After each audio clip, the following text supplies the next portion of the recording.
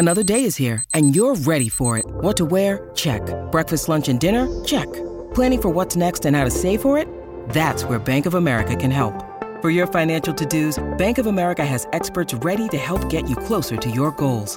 Get started at one of our local financial centers or 24/7 in our mobile banking app. Find a location near you at bankofamerica.com/talktous. What would you like the power to do? Mobile banking requires downloading the app and is only available for select devices. Message and data rates may apply. Bank of America N.A., member FDIC. I am Sarah Jane Case, and this is Enneagram and Coffee. Hello, Coffee Pod. I hope your week is treating you well. Today, I am answering a question called into the podcast phone line, and I just want to say I love hearing your voices. I understand not everybody wants to call in and leave a voicemail, that it's easier to text. I fully respect that, and I love hearing your voices. That sounded creepy. It's less like creepy than that. It's more just like I feel just really touched by hearing you and like getting a sense of people. It's like similar vibes as like meeting people in person, you know? It feels really connecting. And so I just think it's one of the coolest things ever that I get to do this and then I get to hear you engage with it. I can't believe this is real life. And just as a reminder, if you want to call or text your questions into the podcast phone line, you can do that at 828-338-9127.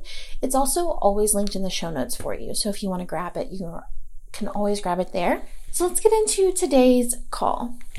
Hi, Sarah Jane. I really enjoyed your most recent podcast episode, and something that really stuck out to me was at the very beginning when you were talking about the joy of having a barista sort of check in on you. And you mentioned that there was a portion of your life where you really didn't feel important to anyone or that your presence mattered to anyone. And I was wondering if you could do a podcast episode on that portion of your life, if you don't mind being so vulnerable, and what helps you through it. Part 2 of my question is that I know you now have a husband and a kid who you love very dearly, and the easy answer to my first question is that you found that you were very valued by them and that you really mattered to them.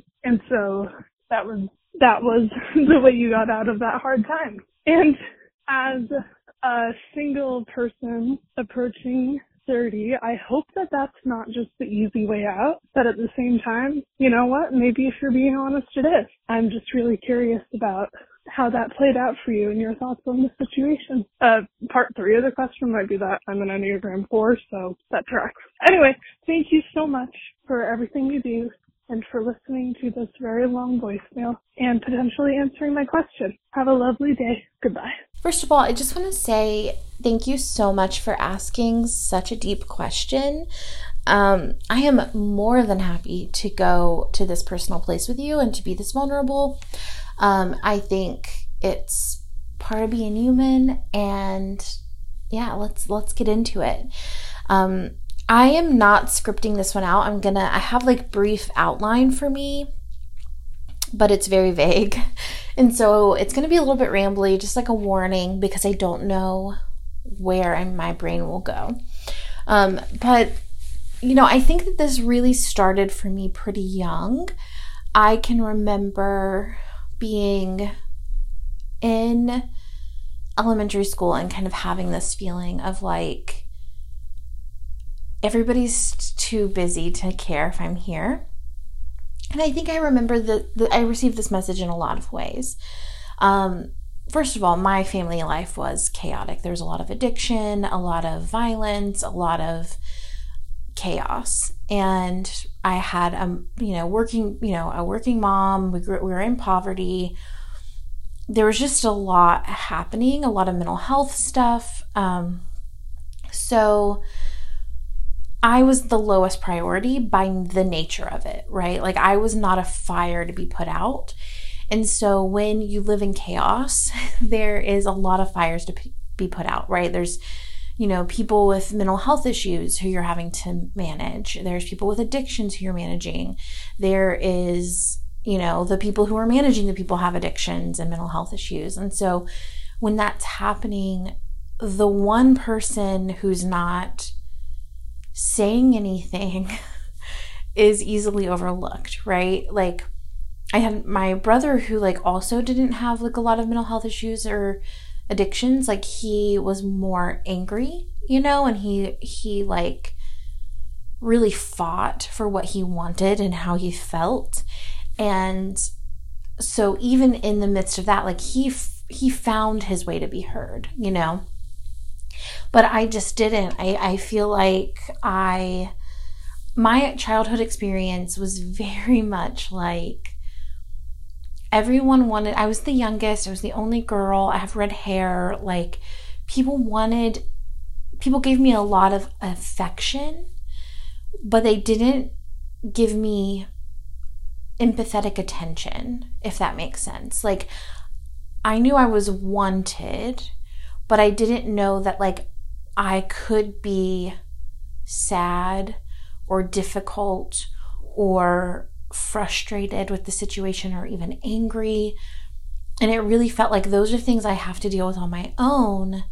But if I can perform, if I'm happy and I'm feeling good, I can entertain. I felt very much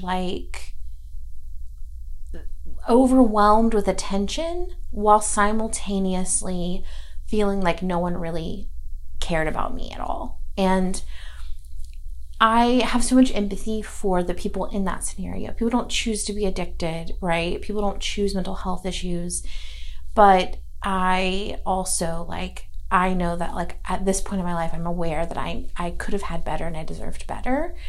But I also understand their perspective, right? That being said, I remember as a child, literally running away multiple times and no one knowing that I was gone. Or if they did know, maybe at this age, I'm maybe they did know and they just didn't acknowledge that I had gone. Either way, it really stuck with me and it stays with me. That sense that you are the least of our worries. And even into this age now, my grandma's getting older, my papa's passed away, and my grandma has said, we don't have to worry about Sarah Jane.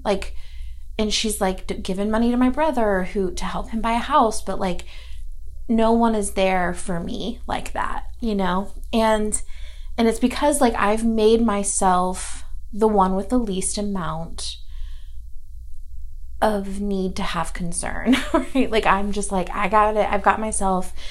I can take care of myself. I don't need anyone. That's the way I responded. And that's super lonely, right? And I think that that's something that the Enneagram really helped me to understand is how lonely it is to be perceived as happy and independent and capable all the time. This isn't something that I think I would have wanted to admit at one point in my life. But we'll get more into that in a little bit. But kind of my childhood experience was very much that was my message. You don't matter. And my mom has since acknowledged that and apologized for it. She would make my birthdays really special. It'd be one day a year that I got it was about me, what I wanted. And otherwise it was everybody else needed her more. And so I'm rambling. So that's kind of the childhood message I received. So obviously that formed a major part of how I respond to the world. I really don't think these childhood messages and these childhood experiences ever fully leave us, and it brings me to college.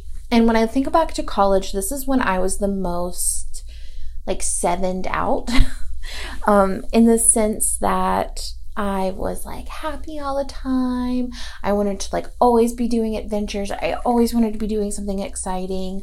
I couldn't stand to like just be in my room by myself. If I was in my room by myself, I would just like hang out the window and like hope someone would like wait for someone to come by and like invite me to go out and do something. Like I just like did not do solitude and silence. And I would like pull all-nighters just because I didn't want to even go back and sleep.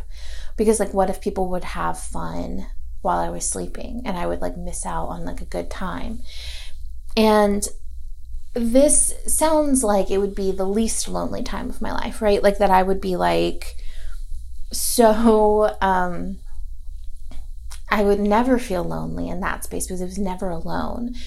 But when you are someone who feels like you have to be happy all the time and that your presence doesn't matter, it's very lonely, right? So I would feel like no one really knew me. People liked the idea of me, but not the real me, is how I would often feel.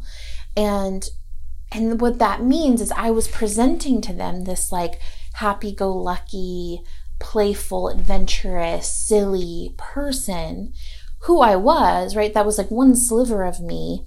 But then like there was this depth of childhood trauma and like pain and sorrow that I carried in isolation. And I felt at that time like if I were to show that to people, they wouldn't want to be around me, right? Like I would be a burden to them.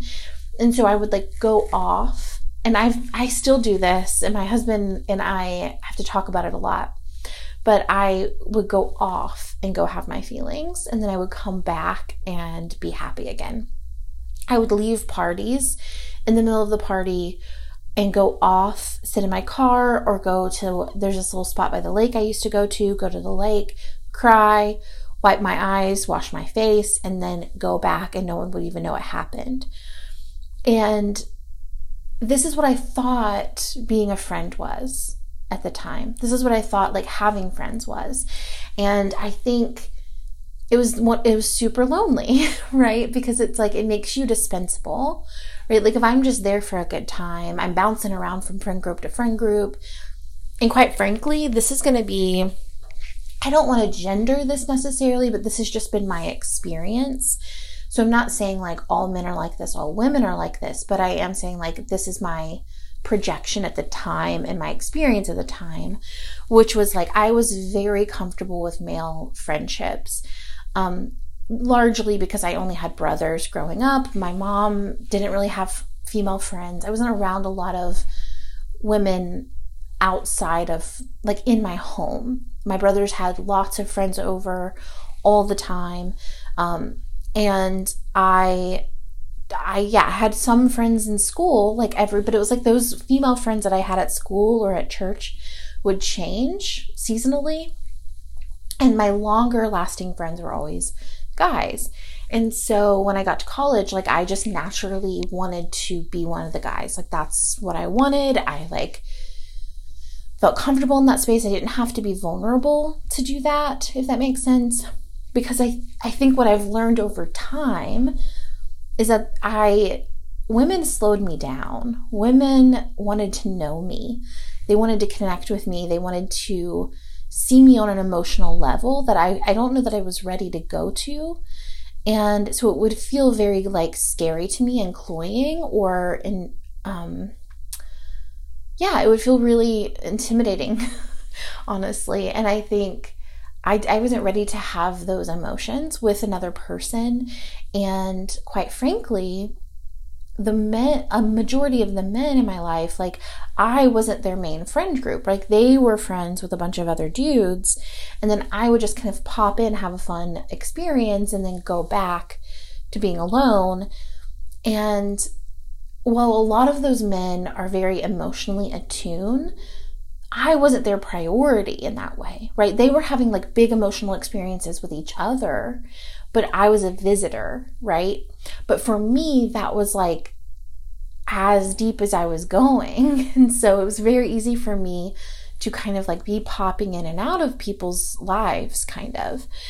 And I think almost like seeking friendships with guys to perpetuate the cycle of it doesn't matter if I'm there.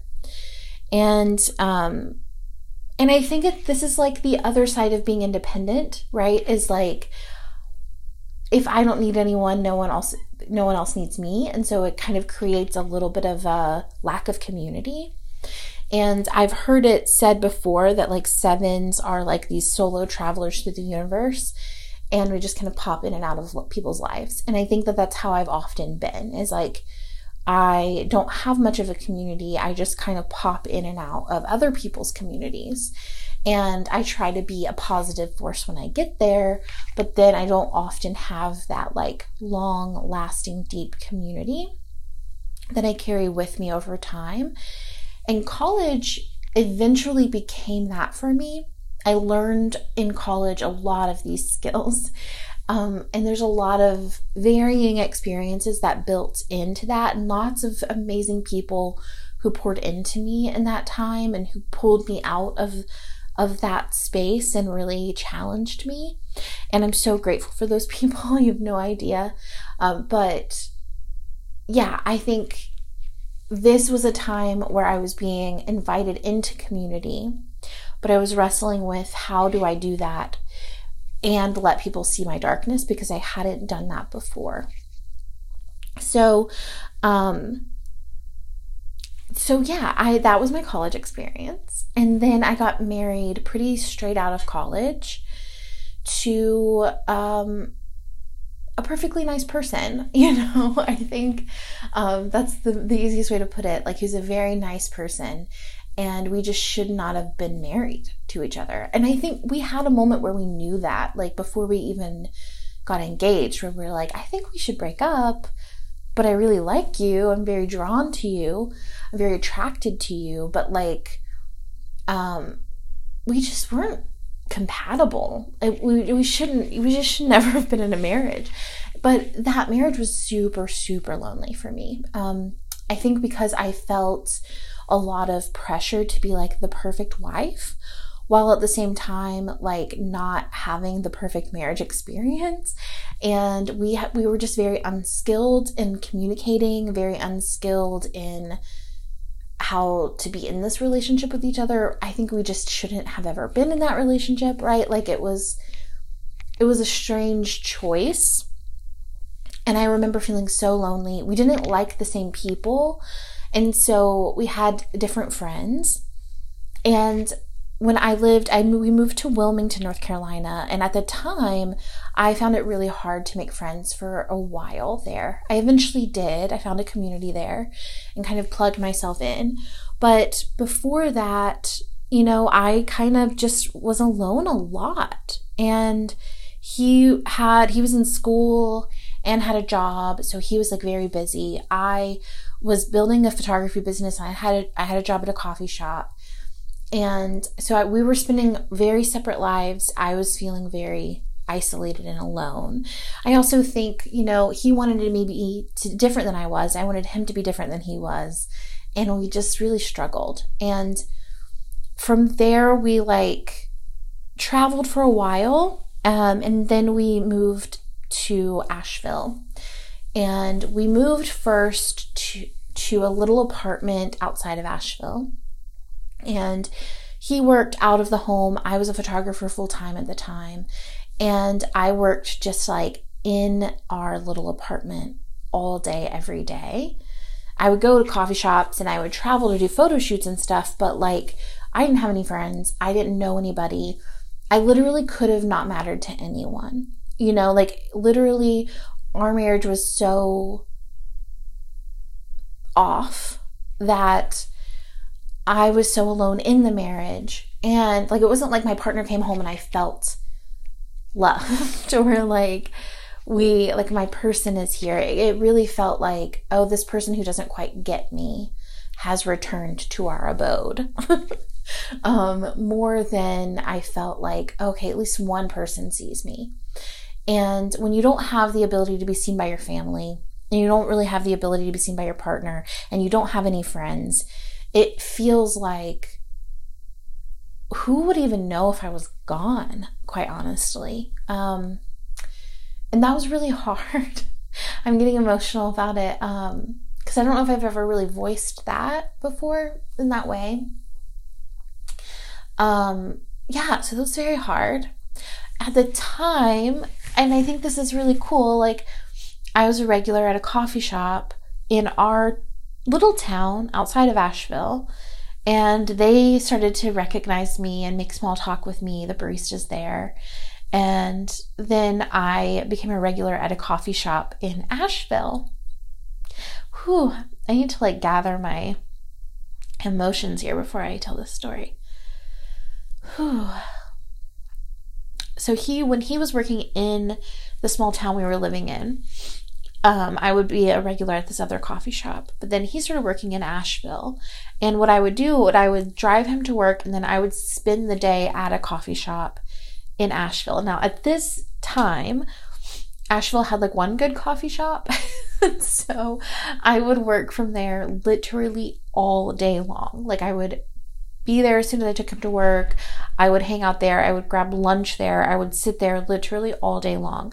And eventually, just from being a regular, people started talking to me because they're like, girl, do you have a life? You know? But it was like this time where I started talking to people. I became friends with people who were regulars there. They started like inviting me to little things that were happening, that they were doing.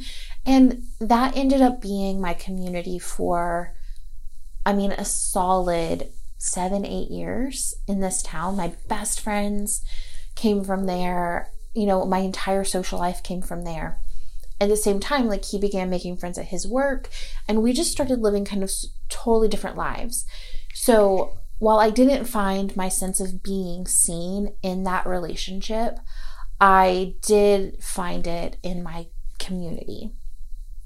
Now, that being said, I allowed myself to be seen in my emotions in this dynamic. I was also like, when we got divorced, I really let myself be seen in like my cringy moments of like post-divorce dating. And like, it was just like, that was a messy process. But I felt really held and seen in that. And that was a lot to do with just building those friends from that coffee shop. But I want to say, like, even now, I met my husband. I have, really good friends. I don't have as many friends as I used to have, but I have some that I've had for years and years and years who know me more well than is comfortable sometimes.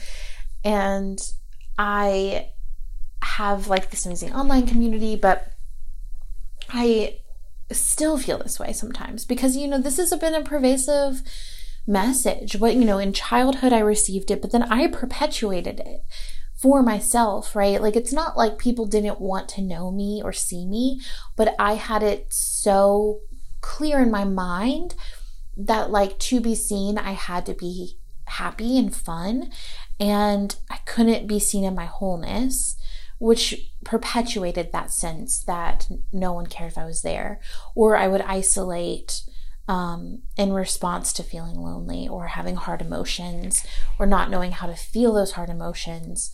I would kind of go into hyper independence mode. And so even though I'm in a marriage where someone pursues me emotionally, sometimes to a degree that I am scared of, where I have a hard time matching, but I value very, very much. And I have a child who I love and who loves me. That story, that it's sometimes better even, I think, like it's better if I wasn't here. I still wrestle with. I have had seasons of wrestling with in our marriage, and I don't think any relationship will ever make that go away. I think it's just going to be something that I am in relationship to for the rest of my life, and will need to allow myself to be seen wholly, no matter the consequence, quote unquote, and also allowing myself to see myself wholly and validate that experience, and allow myself to not isolate and to feel valuable, even if I'm telling myself that same old story is being told in my mind, right? So I'm going to kind of go through some of the like highlights of how I've moved through it over the years, just to end on like a positive note, because I'm like, here's how sad I've been. So first, I think the first major shift happened for me in college. I feel like I was deeply pursued by people who wanted to know me. And I eventually learned to meet that level of emotional connection, even when it was hard. So I think to some degree, it is community that we need. And as much as I want to say, because I love the fantasy that I could feel wanted alone, I don't think that's how I grew, if I'm honest. You know, like, I love the self-reliance fantasy. It fills something in me like that, like fulfills a desire in me to not need anyone, to not be needed by anyone so well, but it's not accurate. Have I had to hold my own hand in those pits of despair? Yes. You know, like, I absolutely had to learn how to be a loving, tender, kind friend to myself, put myself out there, go to coffee shops, make small talk, meet strangers, collaborate with other photographers when I was doing photography, things like that. Go into community spaces and make myself available. Those are things I had to do because I loved myself and I knew I deserved to not be isolated. But everything I'm describing is putting myself into community. And so I think we do need other people, right? I think we are to some degree dependent upon other people seeing us in order to feel seen. And that is a tricky thing for me to say because I don't want it to be true. And I'm like, my brain is even like spinning its wheels like, is there any other way? But I think the reality I have come to accept over the years is that the story that I don't need anyone, I've held on to so long because it's what I had to do to survive. But my therapist and I talk about this a lot, and her thing is like, it's always there. Like, that gets to be plan B. You can take care of yourself. You're fully able to do that. But let's make plan A, allowing other people to support you, right? So, so my first major shift happened in college where I felt like pursued and loved, and I allowed myself to be seen.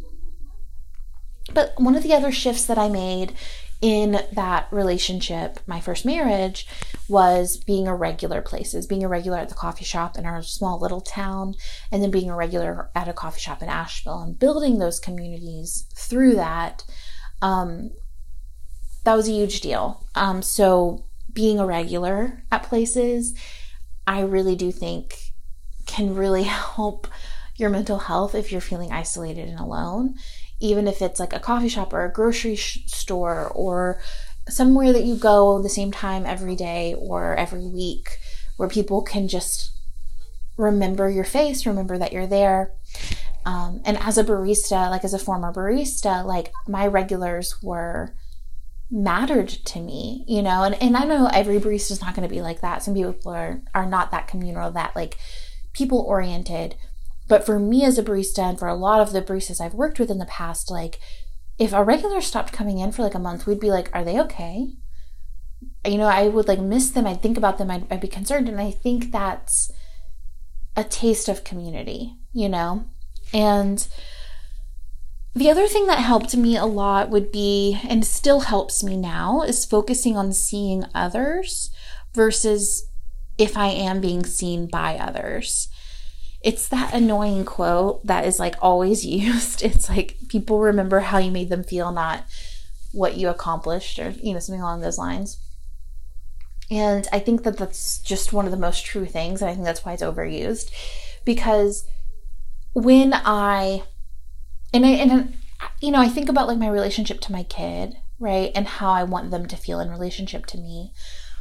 I never want to put on to them the pressure of seeing me accurately or making me feel a certain way.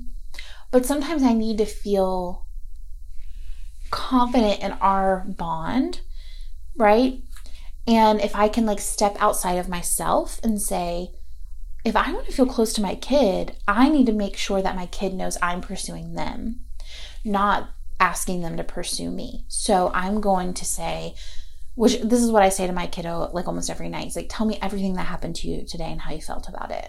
And like, this is typically like motivated from the place of like, I want to know them, right? I want to know who they are. I want to know what happened to them. But also it serves the purpose as well, like a dual purpose of allowing me to know that like I'm an important part of their life, and it's okay sometimes to be indispensable. Now, I think I have an aversion to being indispensable because that makes me feel too needed, right? That's like the 7 energy.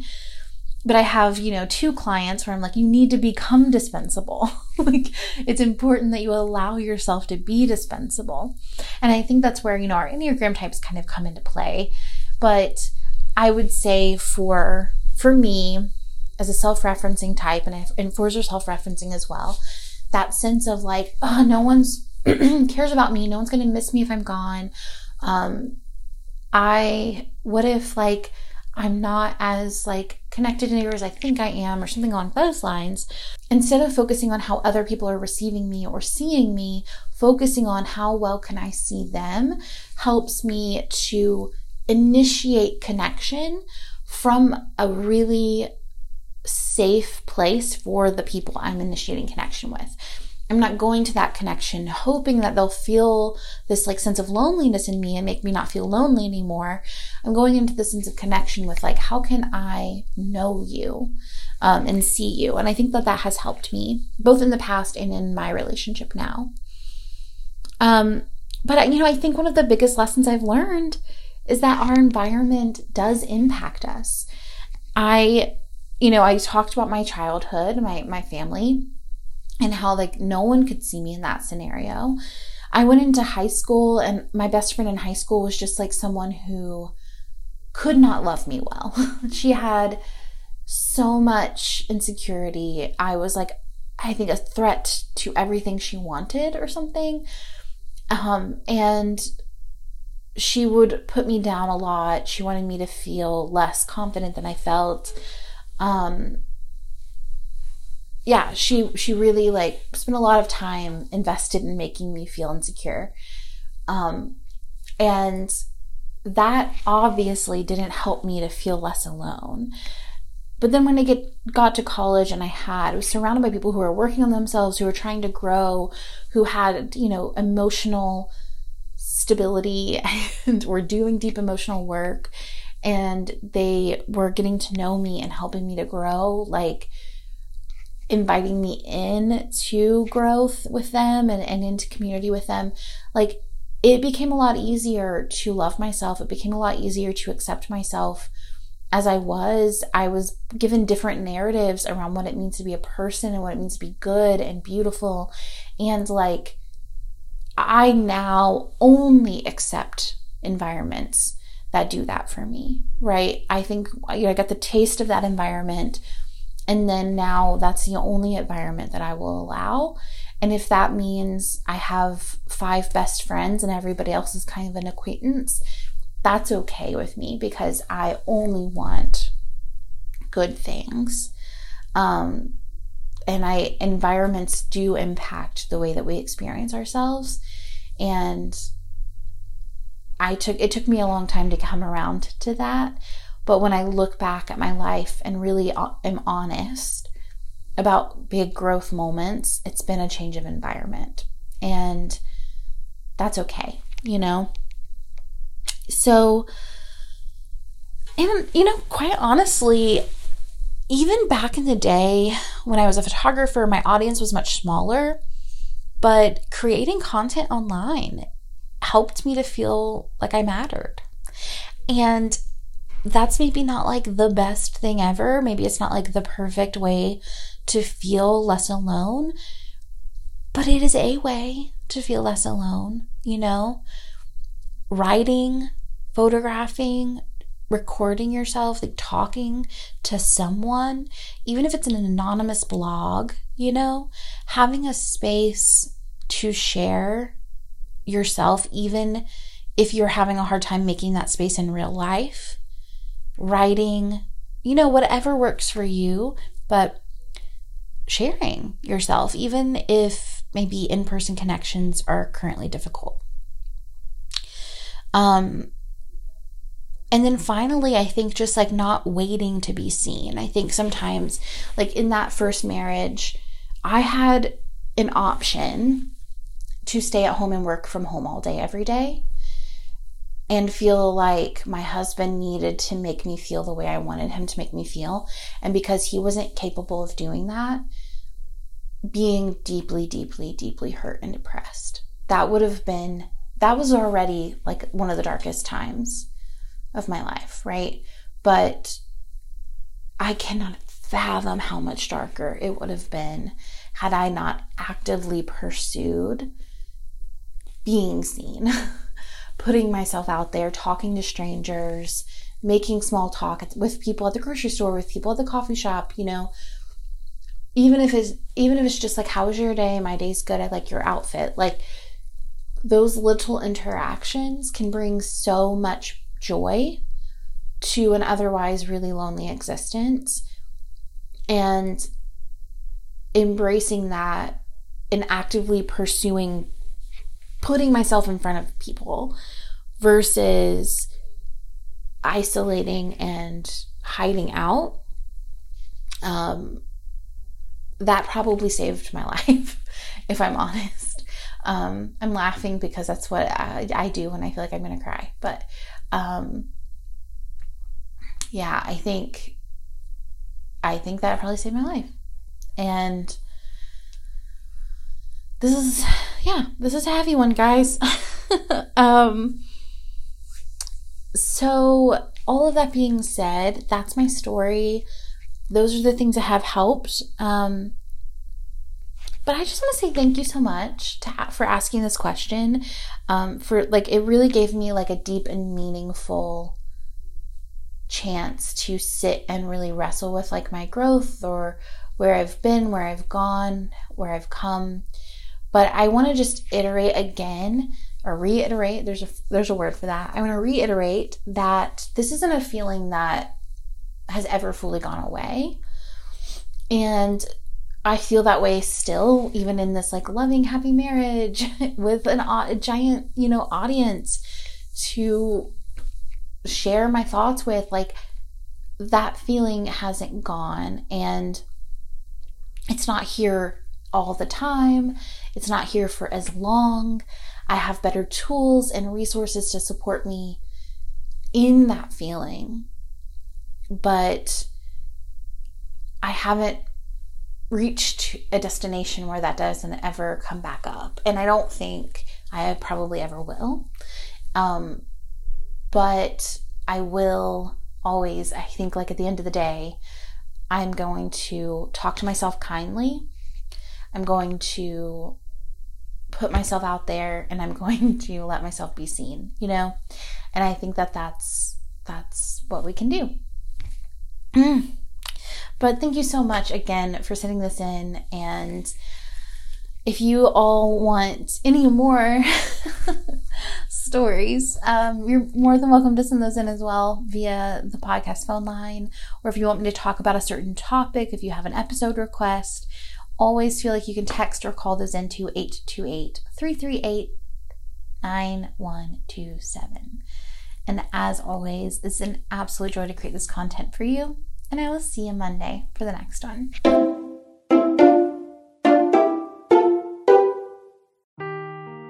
Seeking the truth never gets old. Introducing June's Journey, the free-to-play mobile game that will immerse you in a thrilling murder mystery. Join June Parker as she uncovers hidden objects and clues to solve her sister's death. in a beautifully illustrated world set in the Roaring '20s. With new chapters added every week, the excitement never ends. Download June's Journey now on your Android or iOS device, or play on PC through Facebook Games.